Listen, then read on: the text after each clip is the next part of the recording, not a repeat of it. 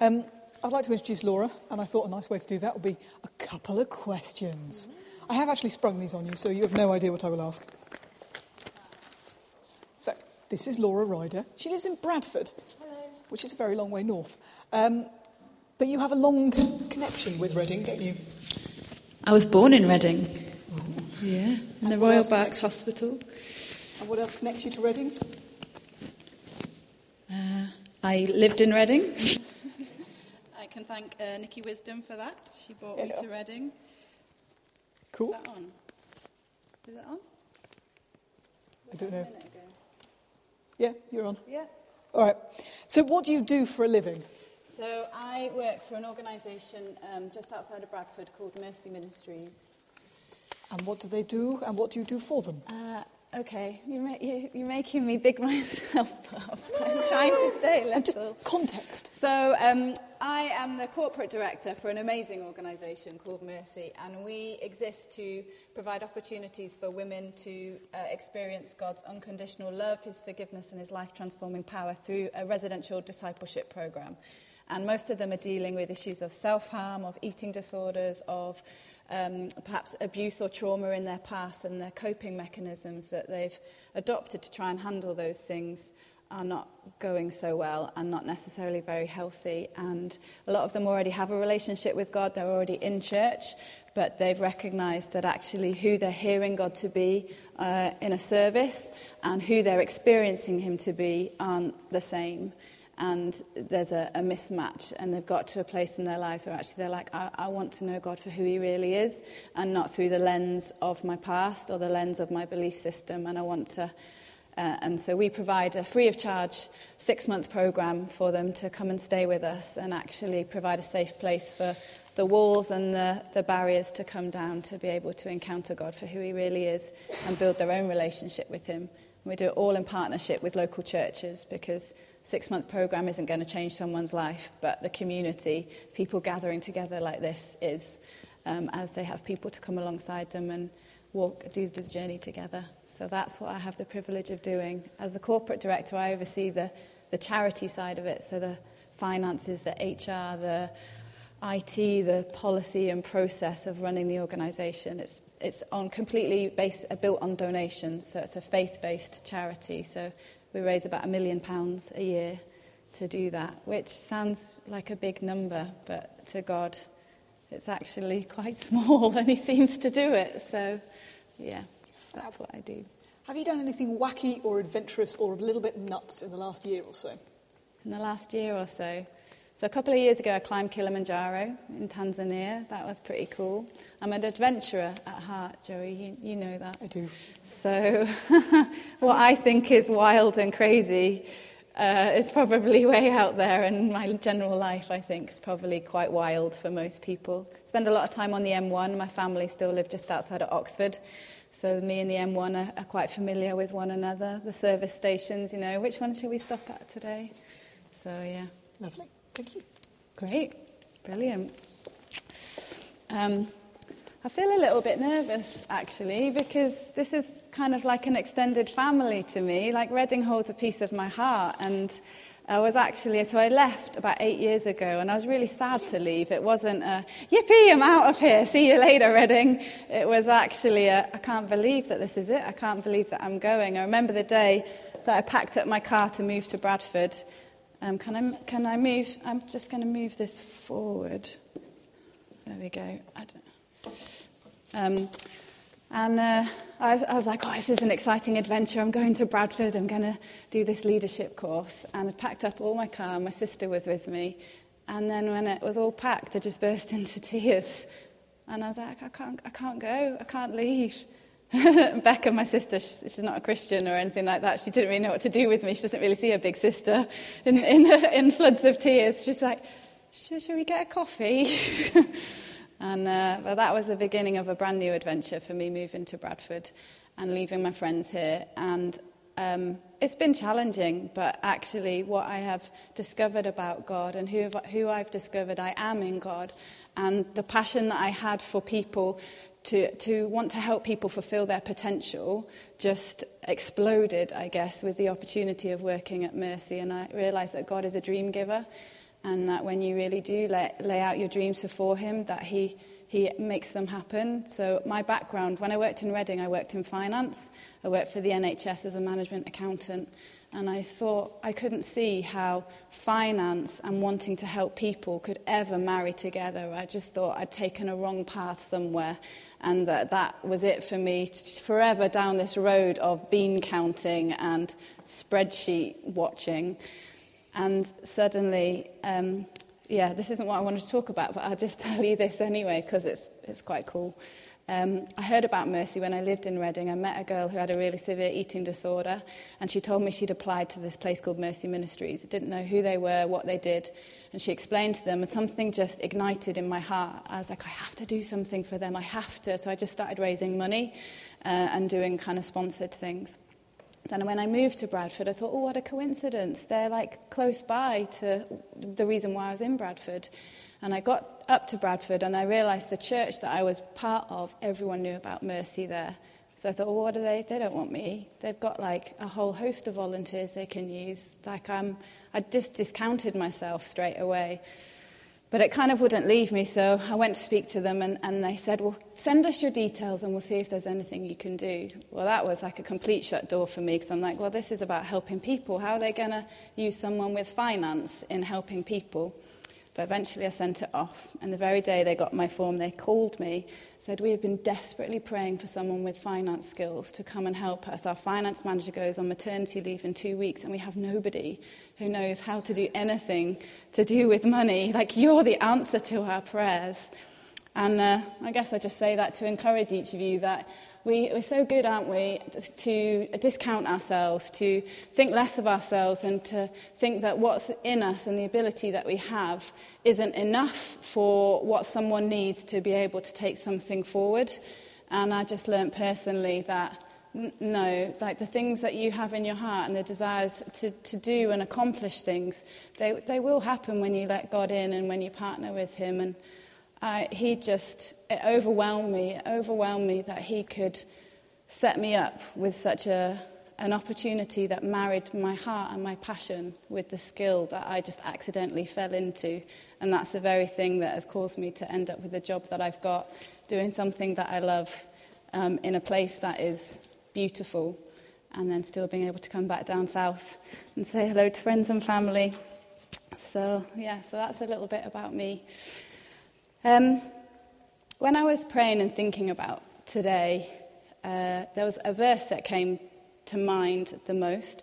I'm not sure if it was more because it was for me, trying to calm me, or whether it's for you, but I thought that'd be a good place to start. And it's in Philippians 4, and it's verse 6 and 7. And it'll be familiar to all of you. Like, I don't think what I'm going to bring today is necessarily going to be like explosive in terms of a new concept or a new idea, but sometimes we need to go back to the foundations, because if we're going to keep growing in God, we need to check what's at the root of it. So Philippians 4, 6 to 7 says, do not be anxious about anything, but in everything, by prayer and petition, with thanksgiving, present your requests to God. And the peace of God, which transcends all understanding, will guard your hearts and your minds in Christ Jesus. And I'll let the Bibles get handed out. You're all going to look very studious now by turning to the right page. Just so you can check that I read out the right verse. I like it. Yeah, it's good. It's good to run do the checks. If I was really clever, I'd be like, it can be found on page something or other. So I'll read it out again. It says, do not be anxious about anything, but in everything, by prayer and petition, with thanksgiving, present your requests to God. And the peace of God, which transcends all understanding, will guard your hearts and your minds in Christ Jesus. And I don't think that will be a new verse to a lot of you. I think you'll have heard that before, but sometimes they're the verses that we brush over quickly and think, oh, yeah, that's a nice verse.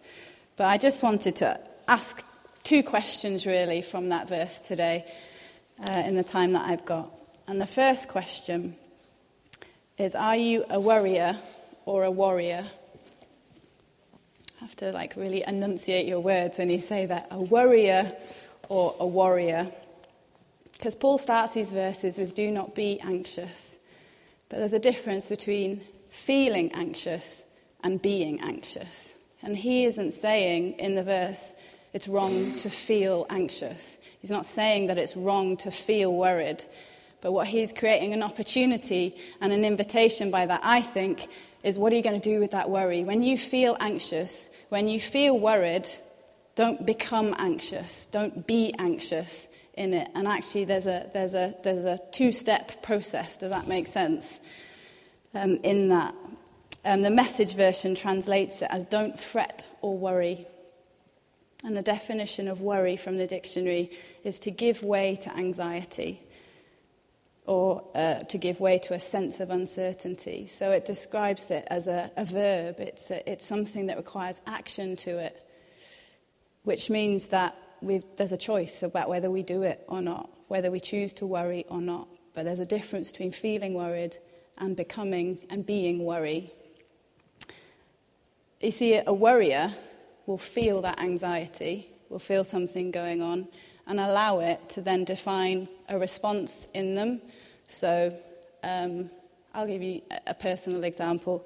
I feel quite nervous about being here because these are my friends and I love lots of you in the room, and so I want this to encourage you, and I want this to be a good morning for you, and I don't want to be a disappointment. And so anxiety, I can feel anxious about that.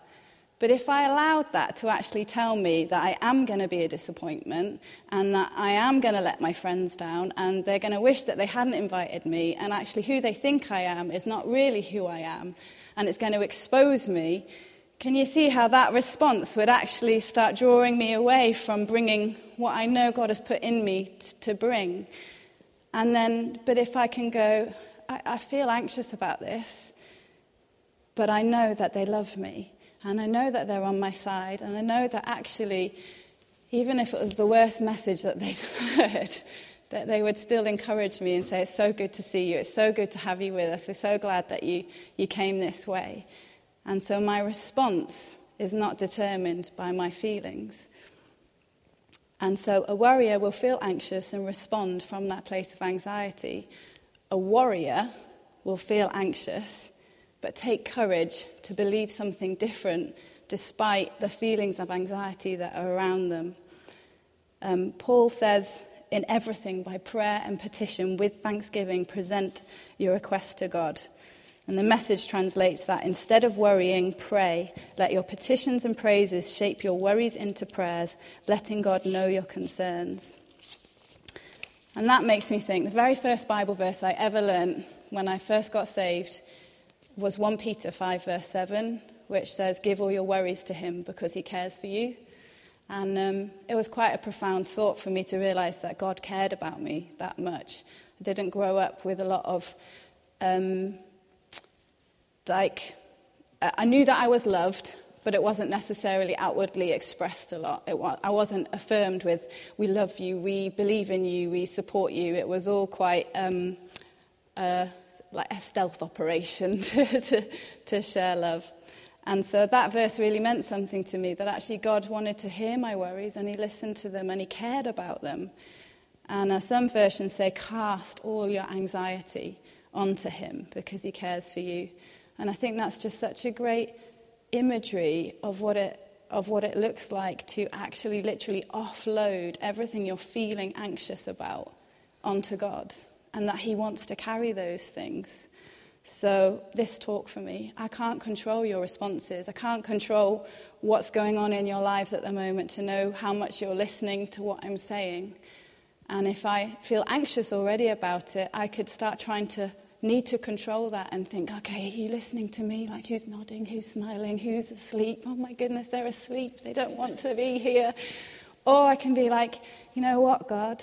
I feel anxious about them not listening, and I just put it on him. It's not my responsibility to control your response. It's only my responsibility to look after me and to control and to manage and make a free choice of my response. Dreams of my future, they're uncertain. I'm not married. I'd love to be. I can't control that, though. I can't make that happen. I could use that to feel anxious and worried and condemned about, or I could choose to go, you know what, God, you know the desires of my heart, and I just take that off and I put that on you and I choose to trust you. Feelings come from somewhere, don't they? Like, they don't just magically appear, they're actually rooted in something. And if you imagine a tree where you've got roots underground, you've got branches above the ground, feelings are a bit like the branches above, but they've come from somewhere. So they're fed by beliefs, they're fed by thoughts, they're fed by circumstances and situations. And you don't cast your anxiety onto God by denying your feelings or ignoring them. That's not what I'm saying. I'm not saying that my response to feeling anxious is like, nope, I don't feel anxious at all. It's actually acknowledging it and then making a response against it. I've got a 3-year-old niece. She's called Orla. I call her my ginger ninja because she's got an Irish daddy and she's inherited every single Irish gene going for her. So she's got bright blue eyes, bright ginger hair, and she's adorable. I could not spend enough time with her. She's so good. When I'm with her, she has absolutely no problem with handing me everything that she doesn't want anymore. So if she's bored of wearing her coat or if she's too hot, she just takes it off, hands it to me.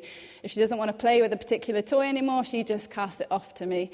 If she is done with her food or her drink, she just shoves it in my hands. Like, there isn't a question of whether I'm supposed to carry it or whether it's mine to carry or whether she should be passing it to me. She just does it. And I just think that's a picture of how we should be with God. Like, actually, there's just Auntie Laura will carry it. Like, I don't need it anymore, so why do I need to carry it?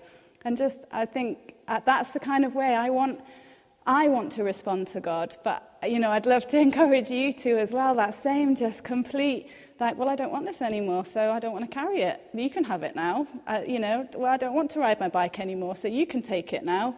Like, okay, yeah, no problem. And it's not her problem for me to know how to carry those things. That's for me to manage. What do I need to put down? What do I need to pick up? And it's the same with God. We don't need to help God carry our stuff. Like, he's big enough to carry it on his own, and he's broad enough to know what bits need to go where and what bits need to be dealt with first. We can feel anxious about all sorts of things.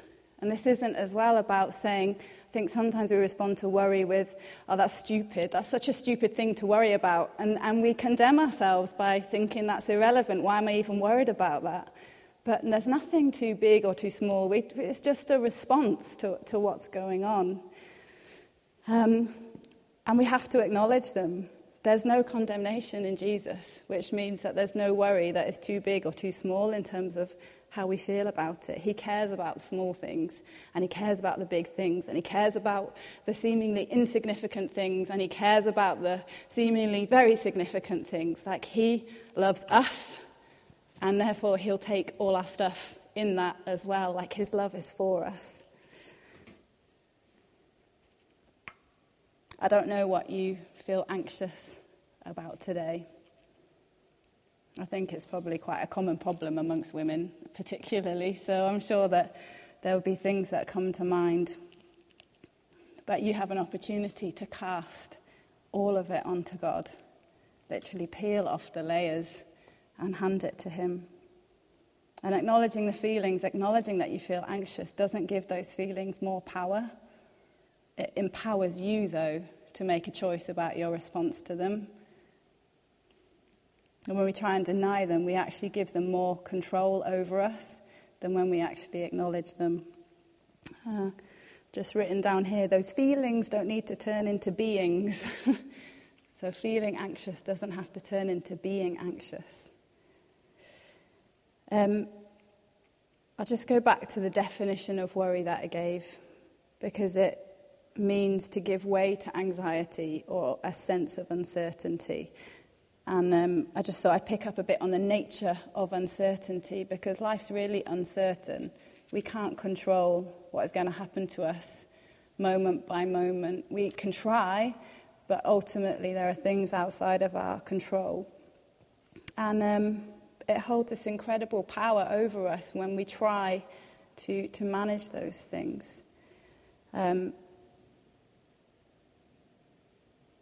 uncertainty seems to have this incredible power to make us believe that something is true when it's not actually based on anything substantial, which makes me think of that acronym for fear. I'm sure you've heard of it before, but fear, spelt false evidence appearing real. Oh, I saw a shaking head, which means that you've learned something today. Yay! Uncertainty is made up of the same stuff.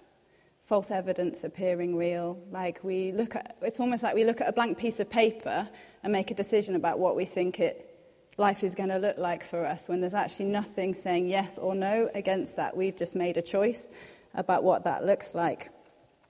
And one of the things that I'm really passionate about, which is a little bit weird, but I am really, really passionate about exposing the schemes of the enemy and actually helping people be reminded and realise how little and how powerless he is over Jesus, and how much Jesus has won on our behalf, and how he tries to make big things, small things, look big, and uncertain situations look scary, because as soon as he can get us to give way to our feelings of anxiety and become anxious, we are actually giving him power to feed our belief systems and to feed our thoughts. Let me see, I'm kind of going off page a little bit. I've read I've heard or read something that says there's 365 references in the Bible saying do not fear. Like, how cool is that? Like, one for every day of the year, there's a verse that says do not be afraid, or do not fear, or trust me, or be strong and courageous. And why would that be if it's not? Because it's actually our biggest enemy to moving forwards. Like, a fear is the enemy of faith. Fear is the enemy. When you're faced with uncertainty, you've got two ways to go, haven't you? Do you choose to believe the best, or do you choose to believe the worst? And quite a lot of us actually choose to believe the worst because we've been disappointed in the past, or we've been hurt in the past, or we've failed in the past, and we don't want to repeat those things. So we kind of opt for the path that seems like more manageable. But actually, sometimes we remove ourselves from some of the really great stuff that's available to us. Hebrews 11, verse 1, says, "Now faith is being sure of the things we hope for and certain of the things we do not see." That's speaking about what isn't visible to our natural eye. That's the choosing the path that believes God is for us over the path that thinks I'm only going to get disappointed. What we believe is really powerful, and it shapes our behaviours and our actions. And we can allow our thoughts to be filled with faith, or we can allow them to be filled with fear. The Message, I read a lot between the NIV and the Message because sometimes I'm a little stupid and it kind of spells it out a little better. And it says, "The fundamental fact of existence is that this trust in God, this faith, is the firm foundation under everything that makes life worth living. It is our handle on what we can't see." When faced with anxious feelings, we can choose a faith response or we can choose a fear response. Faith is our firm foundation. That is what the Bible says. It's in Deuteronomy 30, God says, "I lay before you life and death. Now choose life." This is a similar scenario. It's like when you're faced with anxious thoughts, when you're faced with anxious feelings, choose faith. Choose faith. Present your request to God with thanksgiving. It takes courage, though, doesn't it, to choose faith? It takes courage to believe that what's happened in the past isn't going to happen again, or that where hope has been disappointed, that it's not going to happen again. And courage, I was praying for someone yesterday, and the word courage came to mind, so I started doing a bit of research about courage. And I don't know if you know this or not, but courage comes from the French word cœur. I'm not a French speaker, but something like that, which means heart, which means comes from within. It's an internal strength that we bring to a situation. And we need courage to respond to feelings of anxiety or feelings of doubt or feelings of unbelief or feelings of fear about something. The Bible says it again and again, do not be afraid. It's not saying that we will not have feelings of fear, but it's saying when you feel afraid, do not be afraid. I read a quote yesterday by Nelson Mandela, and it says, courage is not the absence of fear, but the triumph over it. The brave man or woman is not he or she who does not feel afraid, but he or she who conquers that fear. And I would love for us all to leave today thinking, I'm a conqueror over fear. I'm a conqueror over feelings of anxiety. I'm a conqueror over feelings of insecurity. I'm a conqueror over feelings of not being good enough. I'm a conqueror over feeling afraid of disappointment. I'm a conqueror over feeling that I might fail. I'm a conqueror over feeling that I might get it wrong. I'm a conqueror over feeling like things aren't going right. And it says it, doesn't it, in Romans 8, that we are more than conquerors in Christ Jesus. This is what, in Romans 8, this is what the Message says, and it's a number of verses, but it's too good not to read it all. It says, so what do you think? And I guess this kind of, is a good way of summarizing what I've just said. What do you think?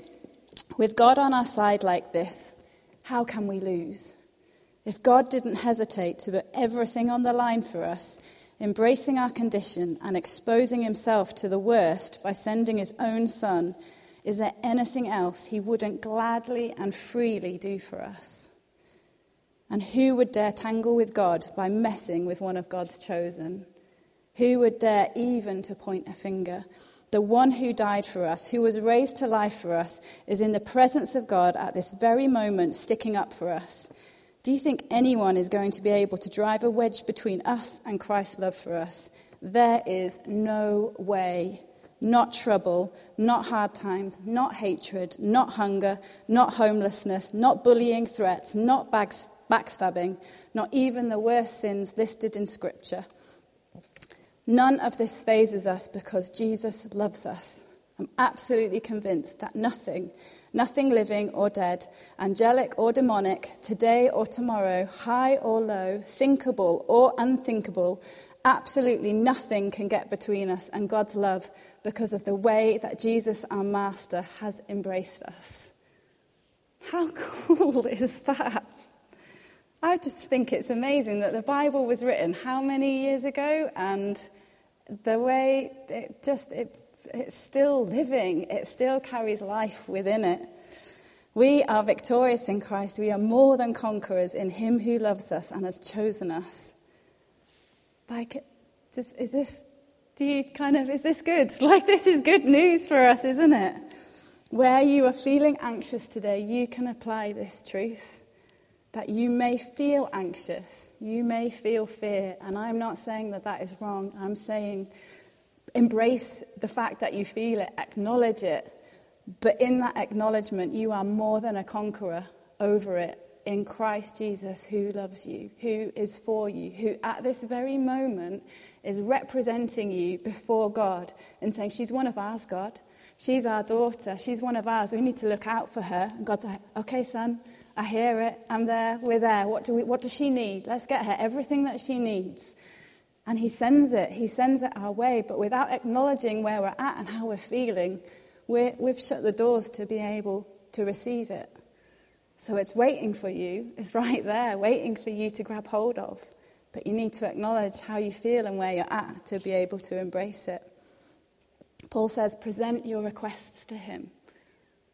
God, I feel anxious today. I feel afraid today. God, I feel lonely today. I feel sad today. I feel disappointed.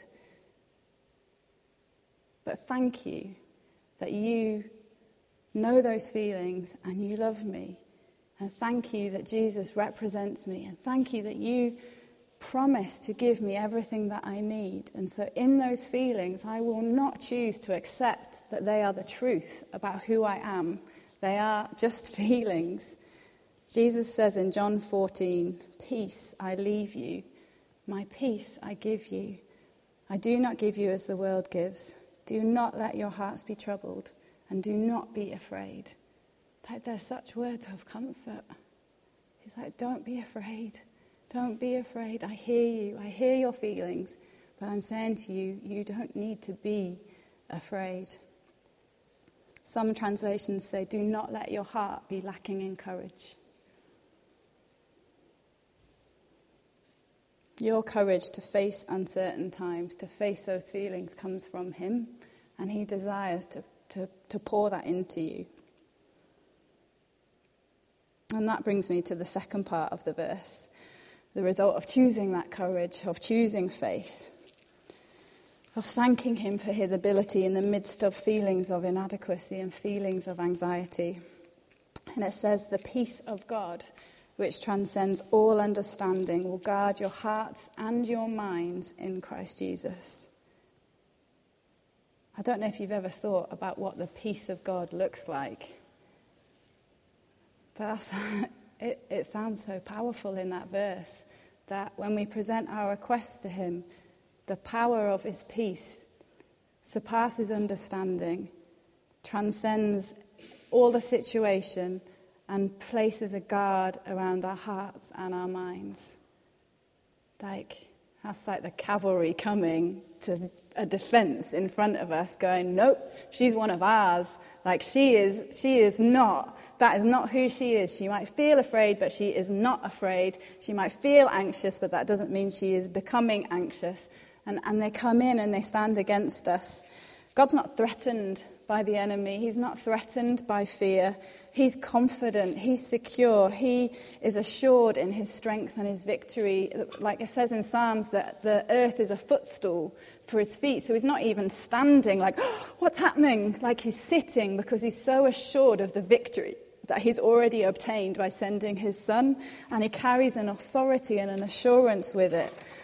The same assurance that, going back to my niece Orla again, when she falls over and runs to her mum or her dad or to me if I'm around for comfort, the comfort doesn't rewind time and remove the fall. It provides assurance and strength that even though she's fallen, she's going to be okay. And I think that's the same way that peace comes in. It doesn't rewind time to go, oh, you don't need to feel anxious anymore because that situation didn't really happen. But it comes around us as a blanket to say, it's going to be okay. It's going to be okay. Yeah, that fall was a shock. Yeah, I can see why you might feel anxious about that. But I'm here, and I'm going to bring comfort, and I'm going to bring my peace. And in the same way that Orla is comforted by the words, it's okay, the voice of perfect peace says the same things to us. He says, I know the plans I have for you, plans to give you a hope and a future, plans to prosper you and not to harm you. And I will not let that not happen. I will see to it that my word is accomplished into you. He says, you have nothing to fear. I who made you will take you back. I've chosen you. I've called you by name. I know who you are. Perfect peace is comforting. It's reassuring. It's encouraging and empowering. And it's calming. It's patient and sustaining. The more I get to know God, the more I discover how little I know of him, but also how completely trustworthy he is. No matter any circumstance or any feeling that I might be experiencing, he's trustworthy. He's so faithful. No matter what my response or reaction to something is, he's a constant. He's ever present. And he desires to empower us with this peace so that we can stand firm in the victory we already possess in him. And if my first question was, are you a warrior or a worrier? My second question to you is who is the God of your heart? Who is the God of your heart? And this is a bit of an analogy that God gave me. I hope I can communicate it clearly. But I want you to imagine your emotions as an information system, something developed by God to act as a tool of communication. A bit like a weather information system, I guess, like the weather map. Kind of a dodgy analogy because I don't really understand how they work, but this is the kind of closest thing that I could get to try and describe it to you. So a weather forecaster can tell you what the weather is going to look like based on the satellite pictures and satellite images that come down showing the different pressure systems that are over the particular area that you want a weather forecast over. And for us, as untrained weather experts, it's more looking out of the window and going, it feels cold today, or it looks overcast today, or it feels like summer today. We base it much more on what we see and feel than on knowing what the satellite pictures actually show. We don't have any reports to actually base that information on other than experience and what we think the clouds might or might not do. If the weather reporter is the God of the weather map, say, God wants to be the God of your heart in the same way. Because in the same way that we don't have the expertise to read satellite pictures from weather reports, we don't often always possess the expertise to read what our emotions are actually trying to communicate over the lay of the land of our life. Your heart is described in Proverbs 4:23 as the wellspring of life. And God desires to protect your heart more than any other part of your life, because out of that is your source of courage, your source of hope, your source of strength, your source of truth. And then that leads on then to an image for me of like a bodyguard or a security guard. You know the type, kind of big muscles, broad shoulders, like suit, kind of, you're not going to mess with them.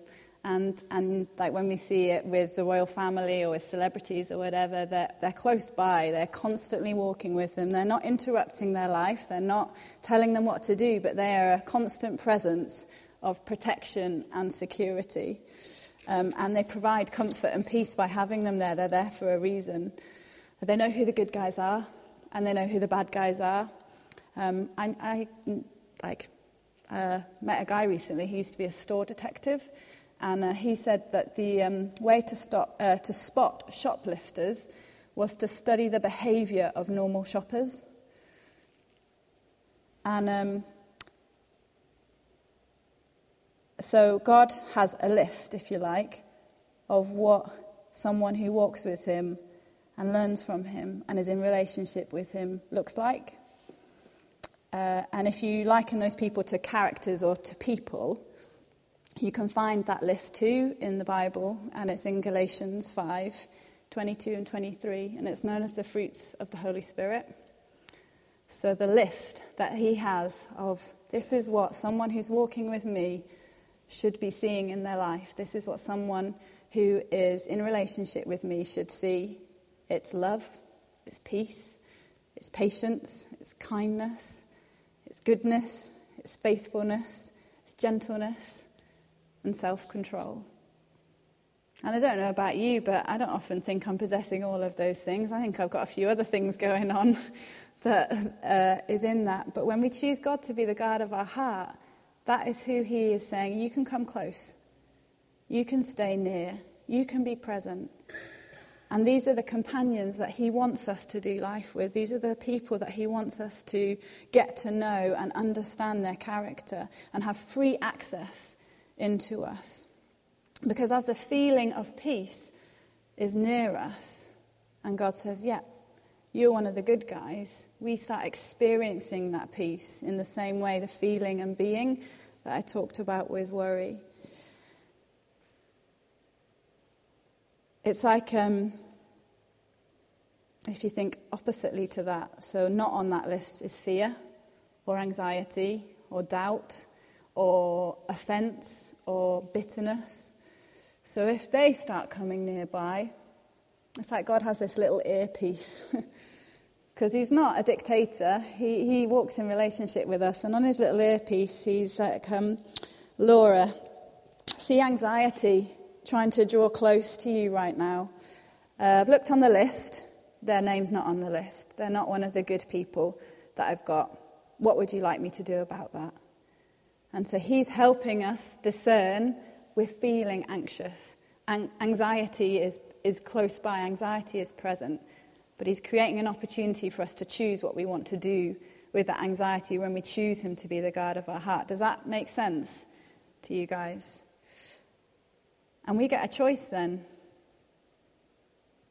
So, we feel anxious. Do we want to become anxious? Do we want that anxiety to define our response and determine the next step?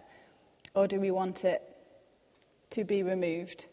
And do we want to experience his peace instead? And it's a free choice. God's not going to make it for us. He when you've got friendships or in relationship with people, it's a two-way communication process. So he's radiating through, going, what would you like to do? Yeah, you're right. You're feeling anxious because anxiety is in your area. What do you want to do about that? And when we say, I don't want it, if its name's not on the list, I don't want it, peace comes in. I want peace. I choose peace. Thank you for letting me know. Thank you for helping me see what was going on. And peace comes in. But because it's a free choice, we can also say, yep, I see it, and I know why it's there, and it's absolutely right. That situation is impossible. There's no way that it can change. That, I can't do anything about that, and so I'm going to feel anxious because it just feels impossible to see any other solution. We actually give permission then for the enemy to become a companion in that situation. And once he has a foothold, he can start speaking more fear, more anxiety, more uncertainty into a situation. You're quite quiet, but is this making sense? I guess my good news today is you've got authority to choose what your feelings are going to do and to choose your responses against those feelings. Isaiah 26 verse 3 says, he will keep in perfect peace whose mind is stayed on him because she trusts him. How are we doing for time? Are we okay? Did we manage to get the DVD? Great. I thought I'd finish with a DVD clip, and then I've got a song to play just for you to have your own response to what I've been saying. But this DVD is a collection of some of the women that we've helped at Mercy, because they've had to do these things just like the rest of us, and they've been faced with some really terrible situations, some of them. Like, I don't need to go into the details. You'll hear some of them as you watch it. But I just wanted to share it as an encouragement to move forward and an encouragement to be strong and an encouragement that God is on your side. So this is 27 different women, and we gave them a giant piece of cardboard at a celebration dinner that we gave. And on one side of the cardboard, you'll see what their life was like before they discovered who God really was. And on the other side, you'll see what they're doing now and the results of that.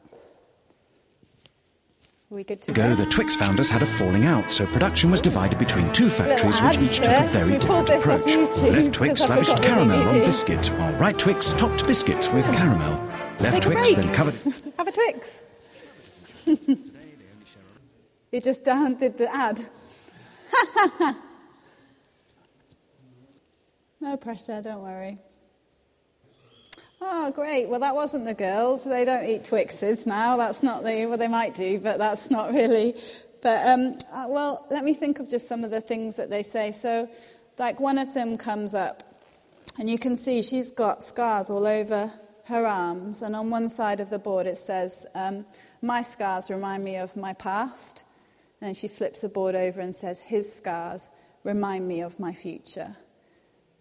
You know, another one comes up and says, sexual abuse made me want to die.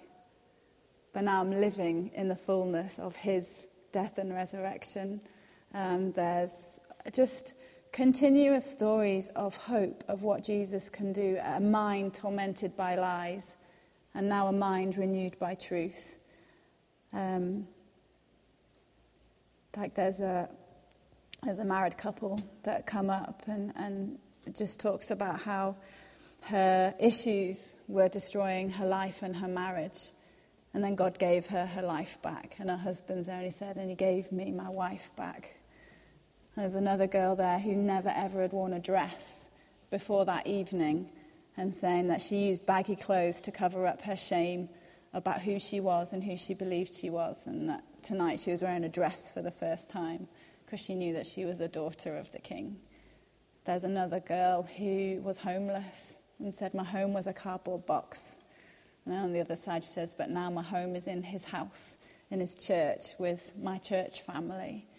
There's another girl that says, it's not says, it's their life. She was groomed by a paedophile at the school gates when she was 12 years old.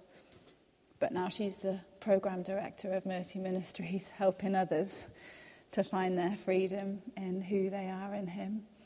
There's just countless stories. But the thing is, they are extraordinary people.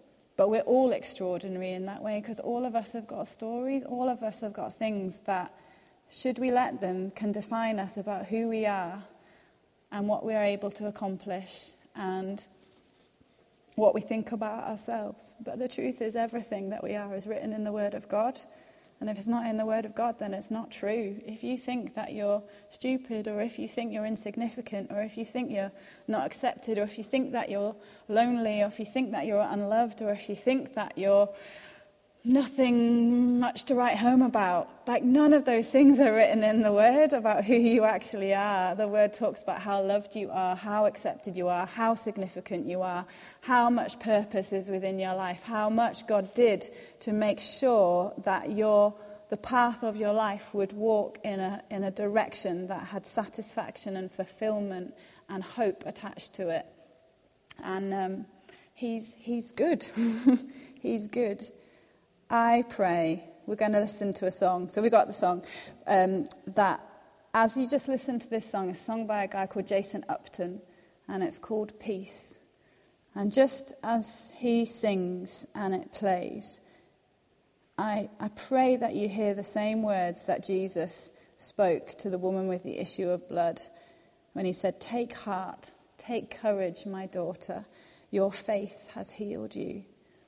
And that you'll just take a moment to acknowledge where you might be feeling fearful or doubtful or anxious, and that you choose to make an exchange while the song is playing and receive his perfect peace. And remember who he is and what he's done and what he will do in you and through you and for you, because he loves you.